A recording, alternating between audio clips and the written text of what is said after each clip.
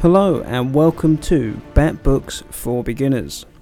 I hope you've been enjoying the podcast so far. Now we're going to do something a little bit different, and I'm going to be reviewing a Batman trade paperback or story.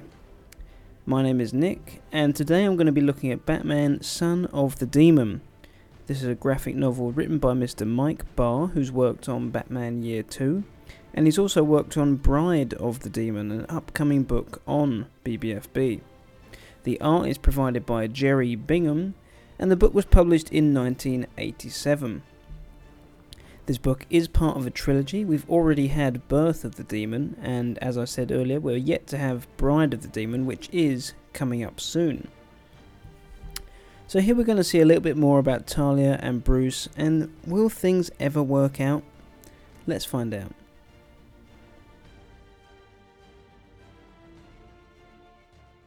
I wasn't always here in the mountains. Once I had a wife. My great love. She was taken from me. Like you, I was forced to learn there are those without decency who must be fought without hesitation, without pity.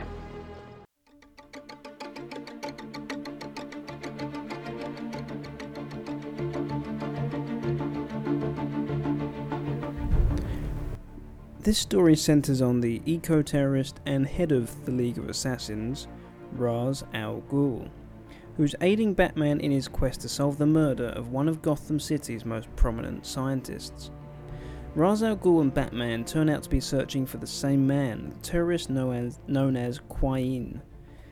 Quine is a rogue assassin who has murdered Ra's al Ghul's wife, mother to his favourite daughter and heir apparent, Talia.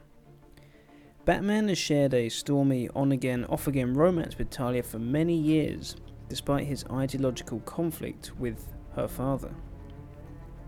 During the course of this storyline, Batman has time to properly romance and marry Talia. The service is performed by Ra's. Talia soon becomes pregnant, and the prospect of a family has a profound effect on Batman's demeanour, making him more risk-averse and softening his typically grim outlook. Batman is nearly killed protecting the recently pregnant and still very dangerous Talia from an attack by the assassin's agents. Observing Batman's dangerous and overly protective behaviour, Talia resolves that she cannot allow him to continue to act in such a manner, as he will almost certainly be killed. So, Talia claims to have miscarried and the baby is lost. Crushed by the news, Batman returns to his typically grim disposition. He joins forces with Ra's to stop Quine from using a weather machine to ignite World War III. After this, he and Talia agree to have their marriage dissolved. Batman returns to Gotham, never knowing that in fact Talia is still carrying his child. The child is a boy, and he's born and left with an orphanage, and soon adopted by a Western couple. The only hint of his impressive heritage is a jewel-encrusted necklace, a gift that Bruce gave to Talia just before they attacked the villain's headquarters. And this is not the last we're going to see of Bruce and Talia's son. Count on that. I'm deeply impressed. As am I. Batman is often shown to be antisocial. However, this is not the case in this story. Batman really goes through a lot of emotions here, but he's also written quite differently to his normal self. Core beliefs were changed by the writer Mike Barr. We saw this in Year 2 when he brought in Bruce with a gun. Mike Barr clearly has different opinions to what Bruce is than I do, because I seem to differ with him on certain aspects of Bruce's character. And he did it again here. Now, Batman having a family seems to contradict his image as a lone avenger. One of the ways that people identify with Batman is through the loneliness that he shows. Having a family seems to bring the thought into Bruce's head of leaving and raising to live happily ever after. Not very Batman-like, but an interesting new direction. I will say that. It's not something I completely dismissed. It was an interesting new direction for Bruce to go down. Now, the son of the demon is... who's the son here?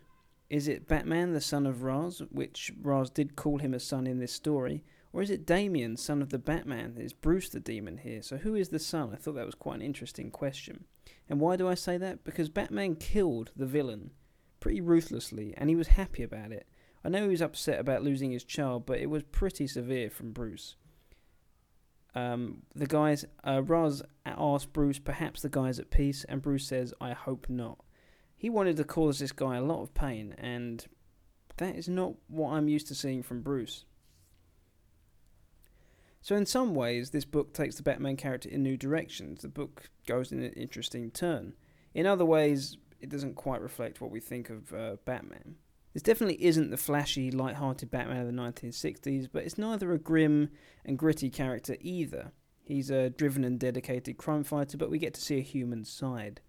Batman's as much a detective here as a vigilante, and for every scene of hand-to-hand combat, there's a contemplative aside or talking head scene with Ra's al Ghul where Bruce shows off his cerebral side. We get to see a bit more of the character. So an interesting balance there. The subplot of Batman's relationship with Talia gradually chips away at Batman's tough exterior to the extent that it changes him as he starts to protect Talia while she's pregnant over achieving his goals. He has a new priority hit now to protect Talia over achieving success in his mission. And Talia never, I think, seems to have much development as a character. I was hoping for a little more here because I thought she would get a few more opportunities than just being an action girl who follows Bruce everywhere. But unfortunately, she virtually has no personality still, which is a shame. I thought this was a chance to do more with her. Although I liked her decision to lie to Bruce about the sun because she felt it was changing him, that was one positive, but she just seems to follow Batman around everywhere, and there's not a lot more to it than that, and that's a shame. I wish she had a few more dimensions to her character. Now, The Son of the Demon is much more of a Batman tale than one about Ra's al Ghul, but their relationship is very well defined in these pages. They have the same motives, but they have different ways of achieving those goals. However, in this book, Ra's was a little dull because he wasn't the villain here. He was an ally. And when he's not menacing, I don't know, it didn't quite work for me as well. I always like that there's an international flavour with the Ra's al Ghul stories, and this one is no exception. It's nice to get a break from Gotham now and again and have a bit more of a freedom fighter story spread across the world. And I quite enjoyed that aspect. I always do with those stories. And the story doesn't pull its punches when it comes to violence either, with lots of scenes of death and torture, giving the pretty unsettling quality throughout the book. But it's never over the top or too much, but it's quite skillfully done. It was interesting to see a happy Ra's al Ghul family, different dynamics to what we've seen in the past, where it's usually the daughter or the father betraying each other. But here, they're both they're working together, and Bruce is included in that. And when it's announced that Talia's pregnant, Bruce plans on naming the child Thomas or Martha, which I thought was quite interesting, saying that it's going to turn out to be the happiest child in the world when it grows up. Let's just wait and see how that turns out. And Bruce himself was very happy with Talia, unusual for him. And of course, we all knew it wasn't going to last forever, or even long. But Talia and Bruce is one of those things where it just won't ever work out. But it's nice to see. Sometimes it does, sometimes it doesn't. Never going to be a long-term thing. Jerry Bingham's line work, I think, brings a good realism to the book, and the restrained colour ensures it feels a lot more realistic than most traditional Batman stories. But the colouring does become a little bit washed out in certain parts, and it's not very vivid, and I hoped for a little bit more from this story, but it's okay. But there was a really boring part in the middle of the book, and the only parts that really engaged with me were when Bruce was dealing with the child, this potential child that was coming along.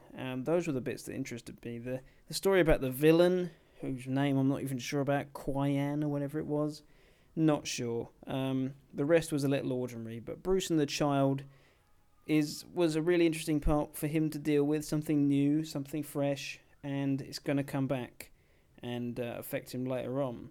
So, funnily enough, this book does have a major plot point and development in the story for the character, but the real story of this book wasn't that good. It was the subplot about the child that was the most interesting. So I'll be giving the book 2.5 out of 5 Batarangs. I have to go after him, Talia. Will you help me? You are so like him, making me choose between the two of you. Oh, beloved, why has he forsaken me? Does he think I've betrayed him? I can't pretend to know what Raish thinks, Talia. The only thing he and I have ever agreed upon is our feelings towards you. And next time on Bat Books for Beginners, a familiar face is returning. Actually, make that 2. As we get a crossover between Batman, Green Arrow, The Poison Tomorrow. The enemy here is Poison Ivy, whose latest scheme and a chance encounter have left Green Arrow's girlfriend, Black Canary, on the brink of chemical-induced death.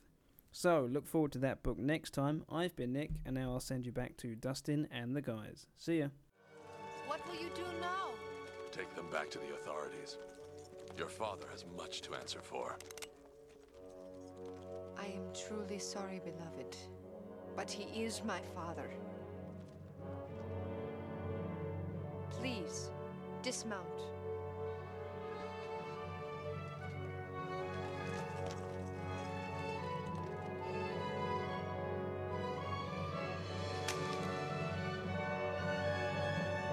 Another time, detective.